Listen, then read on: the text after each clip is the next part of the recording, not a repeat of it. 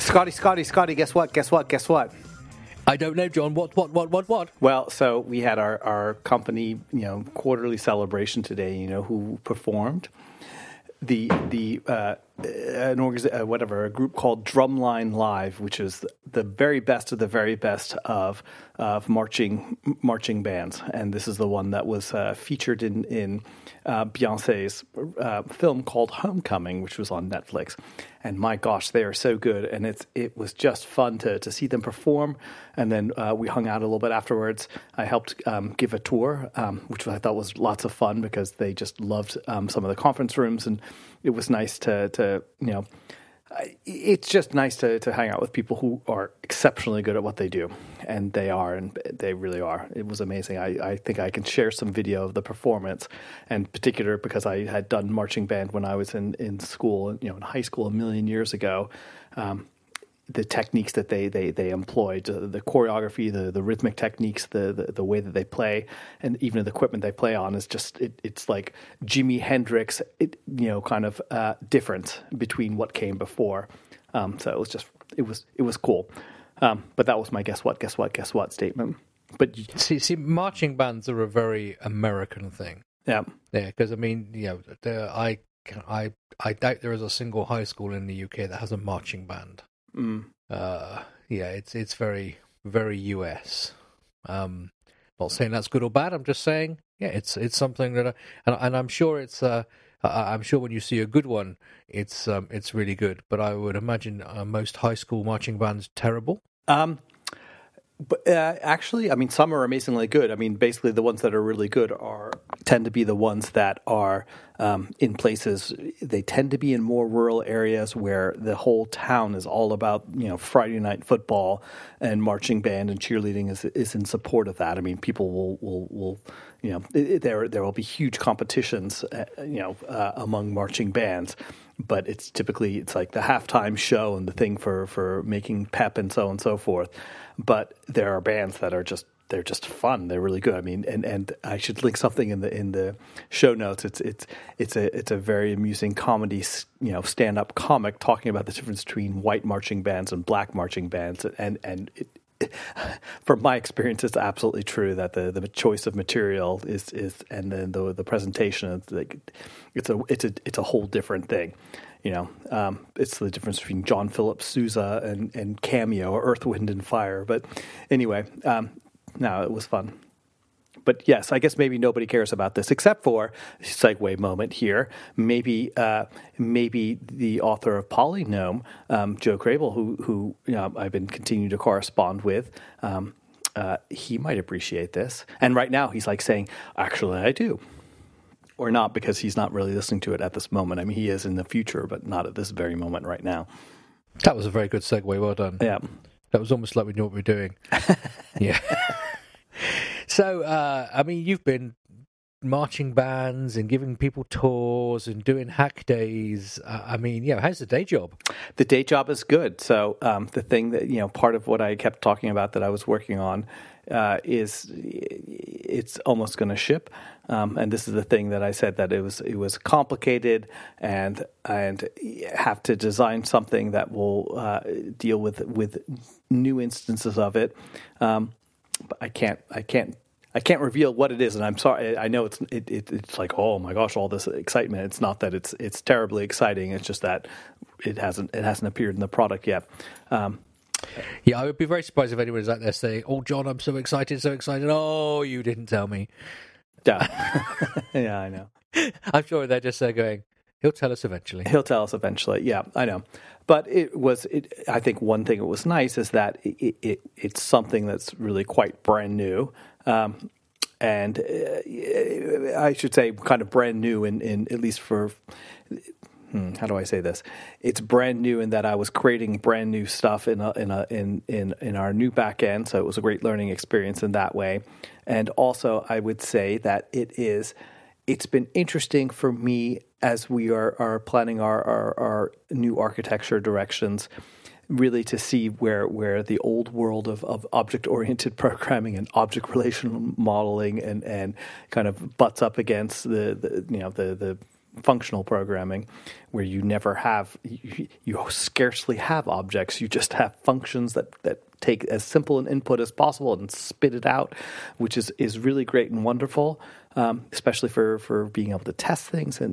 But I will still admit that it feels a little bit odd to me in some ways, because in some ways functional programming to me seems like you are going backwards a little bit.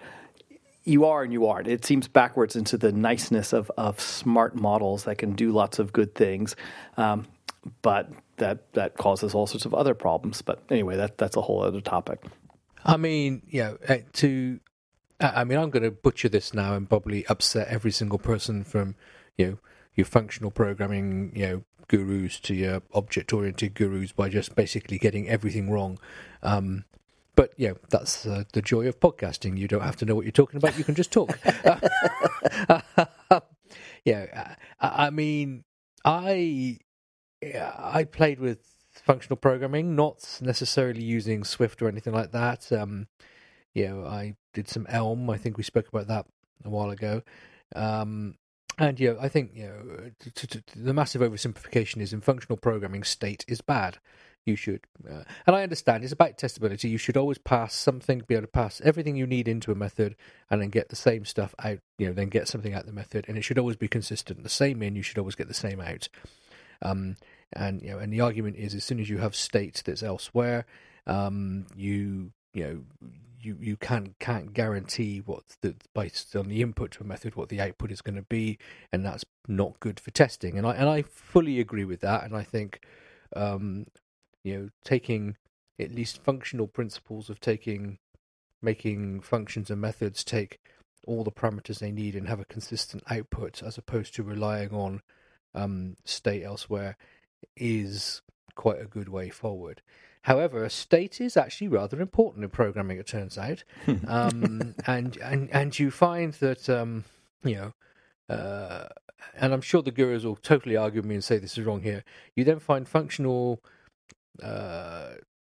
people using functional techniques then often go through lots of hoops to sort of keep state without ever having to admit they're keeping state. Functional programming's dirty little secret.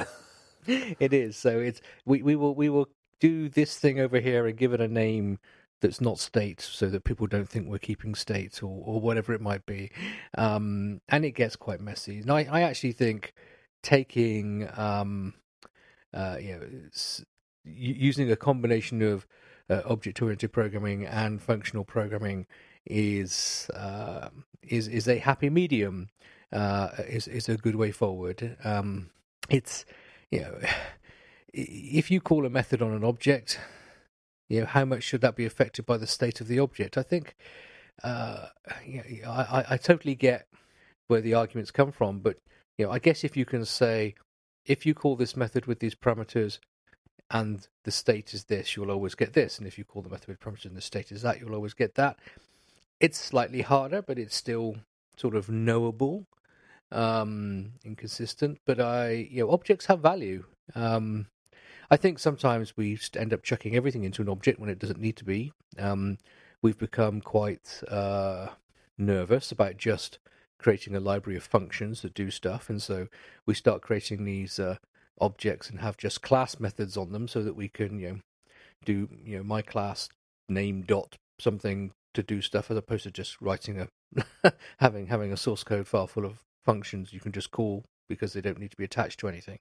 So, but I think nice happy mediums, working the two, and I think consistency. I guess if you're using two different techniques or three, if you're going some other way or whatever, being consistent about when you do things a certain way, so that people are never surprised. If you'll normally do this with an object, then keep doing it with an object. Don't suddenly be functional, and vice versa, because otherwise, I think the problem with mixing stuff is you then suddenly surprise people and they don't know what's going on. But there we are. It's about being. I always take the argument. It's about learning what is good about every technique and then trying to apply what is good to what you're doing without having to necessarily be a purist. Because purists have great theories. Purists are very clever people. Purists write some very nice code. but purists tend not to ship. Yeah, oh my God, I'm so happy you said that, because as you're setting it up, I was about to inject that in there. So, yeah, and so sometimes you have to be a pure pragmatist in there as well. Well, so that is, it's been very interesting to think about it while you're talking, because I think that one of the nice things about objects is they have consistent interfaces, and it's very nice. And, if you have one object of one class and it responds to these methods, it's kind of consistent.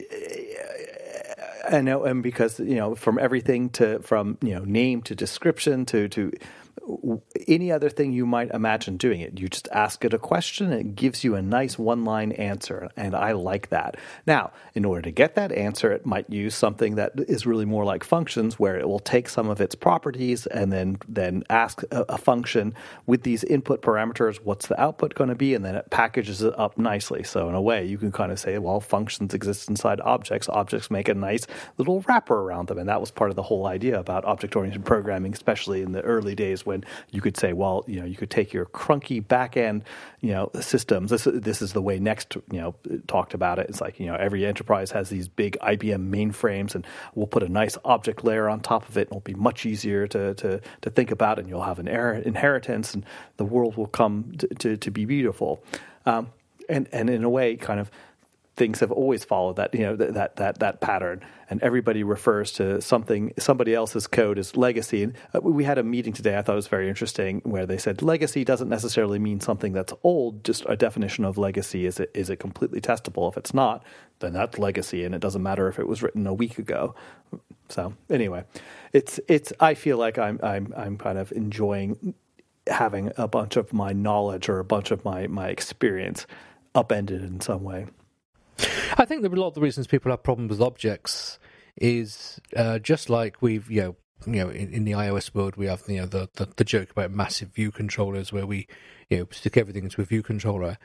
I think we make our objects far too big, trying to do too much. I think objects should be very compact and very focused about, one very small piece of data, as small as possible, and the set of functions that operate on that data. And they should be, and I think we tend to write often one big object, where maybe it should be, an object that is composed of 4 or 5 other objects to do stuff. So that makes objects then very testable, very focused, very, if it's just a few bits of data and a few methods that operate on that data.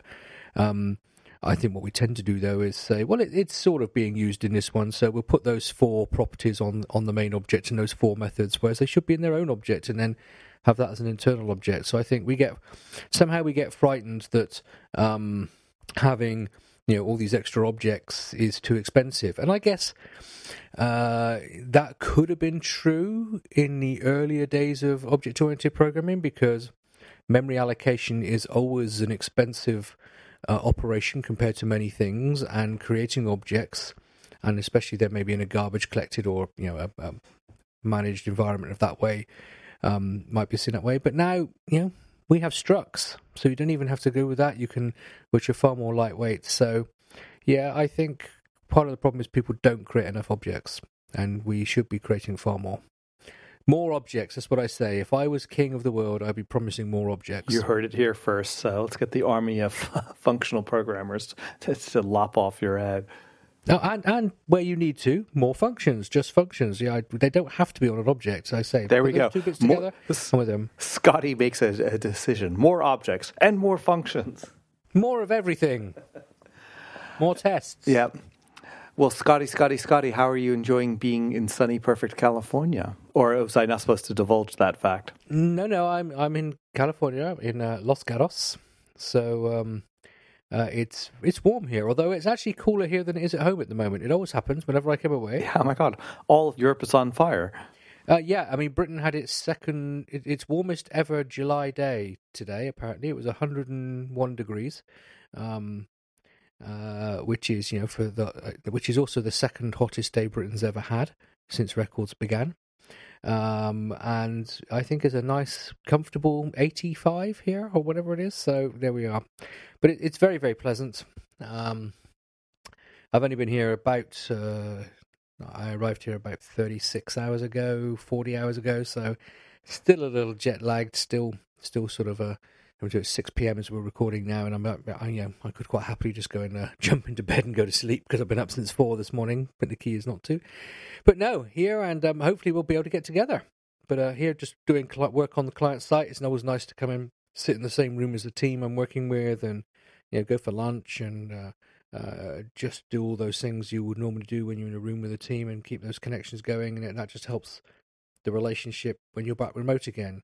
So although I'm a big fan of working remote, and I think companies need to gear up more to do remote, I think especially with the issues of finding developers, remote is where to go. However, 100% remote never being together is quite difficult, especially if you're of a fairly quiet personality, not that outgoing. It becomes quite hard. So the combination of being together physically as a team regularly enough to have the relationships that allow the banter to go on when you're more remote is, I find, quite useful. I mean, it is, to be honest, a little bit of a pain crossing the Atlantic on a regular basis. So I'm doing it slightly less than I was. Last time I was working with this client, I was over here every single month. I'm over here every other month this time. But as much as sitting on aeroplanes for 11 hours at a time is quite hard, I think it's worth it for the relationship. These are people you're working with. You spend a lot of hours a week having to interact with those people's code and the way they work, and knowing who they are is quite important. So that's the balance. So even though it's quite tiring, it's good to be here. And of course, it means I get to come and see you as well, hopefully. That's right. Unless you're going to... But you often leave the country as soon as I get here. Are you leaving the country? No. I'm here slavishly devoted to your amusement. That's... I'm going to have to test that somehow. Yeah, really. Yeah. You're right. You should test and test your assertions. So, I mean... obviously, within Netflix, you have to support sort of a range of OSs, and you don't necessarily go for the latest things all the time. But I'm assuming people play with things. What's the general? WW is now 6 weeks ago, 7 weeks ago, something like that. The big buzz and the excitement is worn off, and now it's the reality of 1.0 style features and whatever else. Is there a general feeling amongst you and your colleagues about has WW lived up to all the hype that was in there, or is it now the warts and all are out there and it's like, oh well, there was a bit of a smoke and mirrors going on? How or do you get a sense of how people are feeling about it? I think people are excited about the direction and how things can be, and that Apple has also kind of thrown in their hat and decided, yes, reactive programming and combined framework, that they basically said, yes, we're going to have our own one, and so I think as a result, people are saying, or at least on our team, since we're going to be making a kind of an architectural shift from what we've had, which is a classic Objective-C MVC or MVC VM or however something app, that we can see where we're going with it. But in the here and now, there's a lot of the work now with iOS 13 is being able to say, okay, some APIs have changed and some behavior has changed. I mean, not the least of which are like stupid small details like the way that view controllers are presented, and now the default is that this kind of card view that comes up, and if you want it to behave in the old way, which we do, we have to go back and be a little bit more specific about the presentation, style that we want. There are other kind of more practical things. They got rid of MP volume view, and so every app that I know that deals with volume kind of rolls their own volume indicator that's not as ugly as theirs. And even though Apple has made their new one, it's still in my mind not as elegant as what the third parties have been. So we have to kind of, and then there are some of the things that I am personally excited is voice control. I think that's gonna be really cool. There's a fair amount of work to really make that work well. So the general feeling is we like the future. We can kind of have a pretty clear idea how we're going to get there, but there's also the here and now that we have to deal with. And I think anybody who writes a major app, when there are these API deprecations, these big changes, you kind of have to we made a great effort to get our app compiled and running as quickly as possible to figure out where some of the issues are and to be able to say if there are bugs, that we get them in front of Apple as quickly as possible because we're going to have to live with it. So that's kind of where we're at. So just out of interest, I mean, you may not be allowed to say, so that's fine. I mean, obviously every OS release brings a whole series of new deprecations. And things stay often deprecated for at least a couple of releases, and then maybe 3, 4, 5 releases on, they disappear from the code.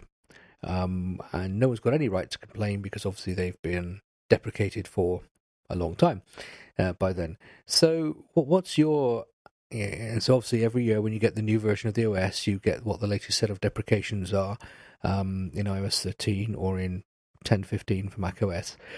So what is your attitude to deprecations? Do you look to fix them immediately, for, or at least make sure the code running under the iOS 13 is doing that, or do you say, well, we'll always do them one release back, or we'll get rid of any deprecation that is now back further than the lowest OS we support? Do you have a sort of policy on that, or is it when someone feels like going into doing it? I don't know whether there's a strict policy. I think we tend to be pragmatic, and so I think we look very carefully when running it and running all our test suite to be able to see to be able to get an idea what's new in deprecation land, and then we have to decide what is the effort of dealing with it now, or saying we can push this off. I think in this particular case, since there is something that's new and we expect a lot of people to get it, we are concerned about deprecations that even though your app will compile, the behavior will be different. And so at that point, you have to kind of decide, do you go complete with the new way, or do you work around the deprecation and maintain your old behavior? And MP volume view is kind of a good example, right? So I mean, it's not disappearing from the world, but it's not my favorite class in the Apple firmament, and I think there are plenty of other people who would agree. And working with it and really working around it always felt painful. I haven't spent enough time looking at it to be able to say, well, how can we achieve the same thing using the new techniques? Some other people have, so I haven't. I think that it's when you know that there's a new release coming, and you're going to be straddling where if you were to say we're in no position to be able to say, okay, now we're going to ship an iOS 13 thing, so anything that's deprecated in 13 we're going to get rid of it. We can't, right?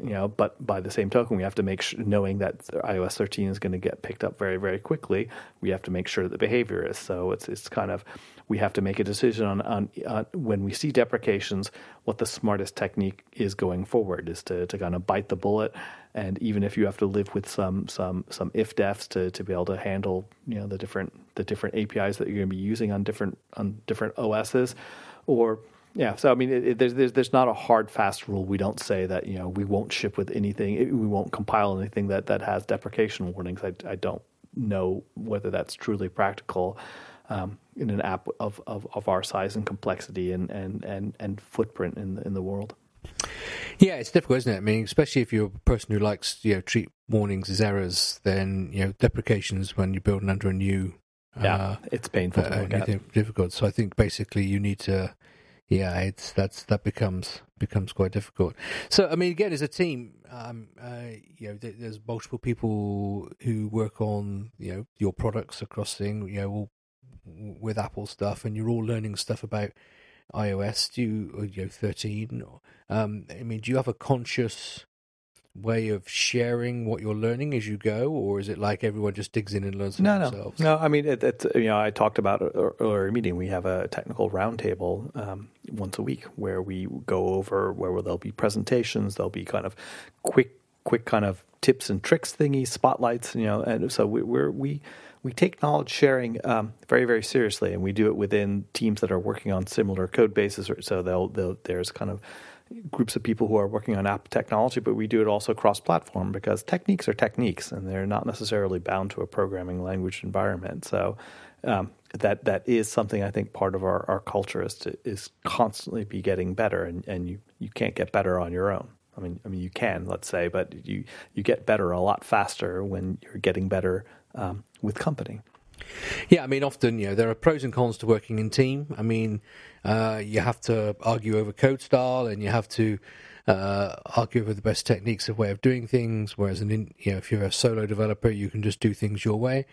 But the learning, you've got, multiple brains, and we all learn in different ways, and we all spot stuff that other people don't spot, and that's a massive benefit, isn't it? So I think if you work in a team and you don't have some semi-formal, I'm going to call it doesn't have to be formal, semi-formal way of sharing the knowledge, then you really are sort of, I think, missing out on one of the big benefits of working in team. And so, that's... I've done work for a number of companies that they were so keen on sharing the knowledge, they formalized the process to the point that nobody actually wants to get involved in it. Because it becomes, so rigid, and, you go to 7 meetings a week about sharing the knowledge, and everyone just, it's like there's no knowledge to share because you don't have any time to obtain some. It's like the concept of a daily stand-up. A daily stand-up is, it's been adopted by so many people. I would say it's almost universal now. I mean, not quite. But I would say the reality is most daily stand-ups are a waste of space and a waste of time. And it's not because the concept of a daily stand-up is a waste of time. It's because the way it's been handled. If you just stand in that room for or be online for 10 minutes and you don't really listen to what anyone has said, then you've not learnt anything. Equally, if the way you present your stand-up doesn't help other people, so just saying, "Oh yeah, I was working on a bug with the button. I should fix that today." That may have value. It may not have value. It's probably not likely. But learning to say, well, customers have been struggling with this because the bug with the button, and so part of the process to make customer flow easier is we've going to fix that, and we've discovered the technical reason it's not working is this, and that's going to take me a couple of days to look into, unless anybody knows, have seen that before somewhere else. I'm often suspect that that's far different. And someone says, "Oh yeah, I had to do that a couple of weeks ago for a different thing." That then becomes useful every day of a quick catching. To me, the point of a daily stand-up is to say, are people working on the right things? Are people getting in each other's way? And saying something in a way that, someone else has just said, yeah, I can help you with that. I know how to fix that. And if your daily stand-up's not achieving those things, then you're wasting your time with daily stand-up, basically. So yeah, it's interesting how a lot of people go through the motions of these things, and then they say, well, stand-ups, I don't see what the big deal is. It's because you're not doing it very well. You've got to put a bit of effort in, folks. More functions, more objects, less standing. Well, Scotty, I have one last little bit of story to tell. Would you like to hear it? Is this like to finish up the episode? Yeah. Yes. So should I be getting into bed and tucking myself in now for a bedtime story? Something like that. Then. Once upon a time, there were 2 old men. No, just kidding. So this is another one of those things where I realized, that the experiences I had as a kid are not the same as other people's experiences, because there was a presentation and it was about unit testing, and the guy was making a kind of a comparison between kind of like regular testing, smoke test integration is like brushing your teeth. Like, yeah, I brush my teeth, but really you also need to floss, and that's what unit tests are. And so the question is, are you flossing? And so that was kind of the setup for it. And then at the end of the presentation, there was discussion about visualizing code coverage, because there was somebody who oversees a lot of that, because it's very helpful to be able to see that. And he was saying, it's like, just because you have 100% test code covered doesn't necessarily mean that the testing is effective. but there's certainly value for it, and we love visualizing data. We do have some really good tools for doing that of all kinds of data. And so I said, well, this kind of reminds me of going to the dentist. When basically the dentist would always ask, "Hey, have you flossed?" And as a kid, you would be like, "Yeah, fuck yeah, I flossed." Well, you probably wouldn't say that; you'd think it. And then they would pull out these little, red tablets, which you would chew on, and it would light up your mouth crimson and showing areas where you didn't floss. And I think that the people who designed it were very purposeful. It was like, it was like caught you red-handed. It's like total lie because you can see right here, but in the other hand, as embarrassing as that might be, it makes it very, very clear, and it's very effective because you can't clean what you don't see, and you may not realize that these areas that you go over with a brush all the time, in fact, may have not been terribly effective in removing plaque where you need to in the crevices. So I'm going on about that, and there were like 2 or 3 people that knew what I was talking about, and the other people like, what are you talking about? And so then I had to pull up a Google image search. Like, I never experienced this. And what was also kind of interesting is like the younger ones, like, you mean you want us to you want to shame people into compliance? I'm like, yes. Shame is a powerful motivator. And they were somewhat horrified, which made me realize that, growing up in the 70s without seatbelts and allowing kids to be by themselves and figure it out, and no one was allowed back in before the street lights turned on, it had its advantages. And I think that so-called millennials who had a very, very different experience, they're still shocked when you tell them things like that. But anyway, that was my bedtime story. So you can imagine all these youngsters leaving the meeting and saying, "Oh, Grandpa was on one today, wasn't he?" Totally true. It's like he must have swallowed too many of those pills or something. Who knows what was in it? It must have been lead in them. There we are. That's the episode title. Grandpa's on too many pills. There we go.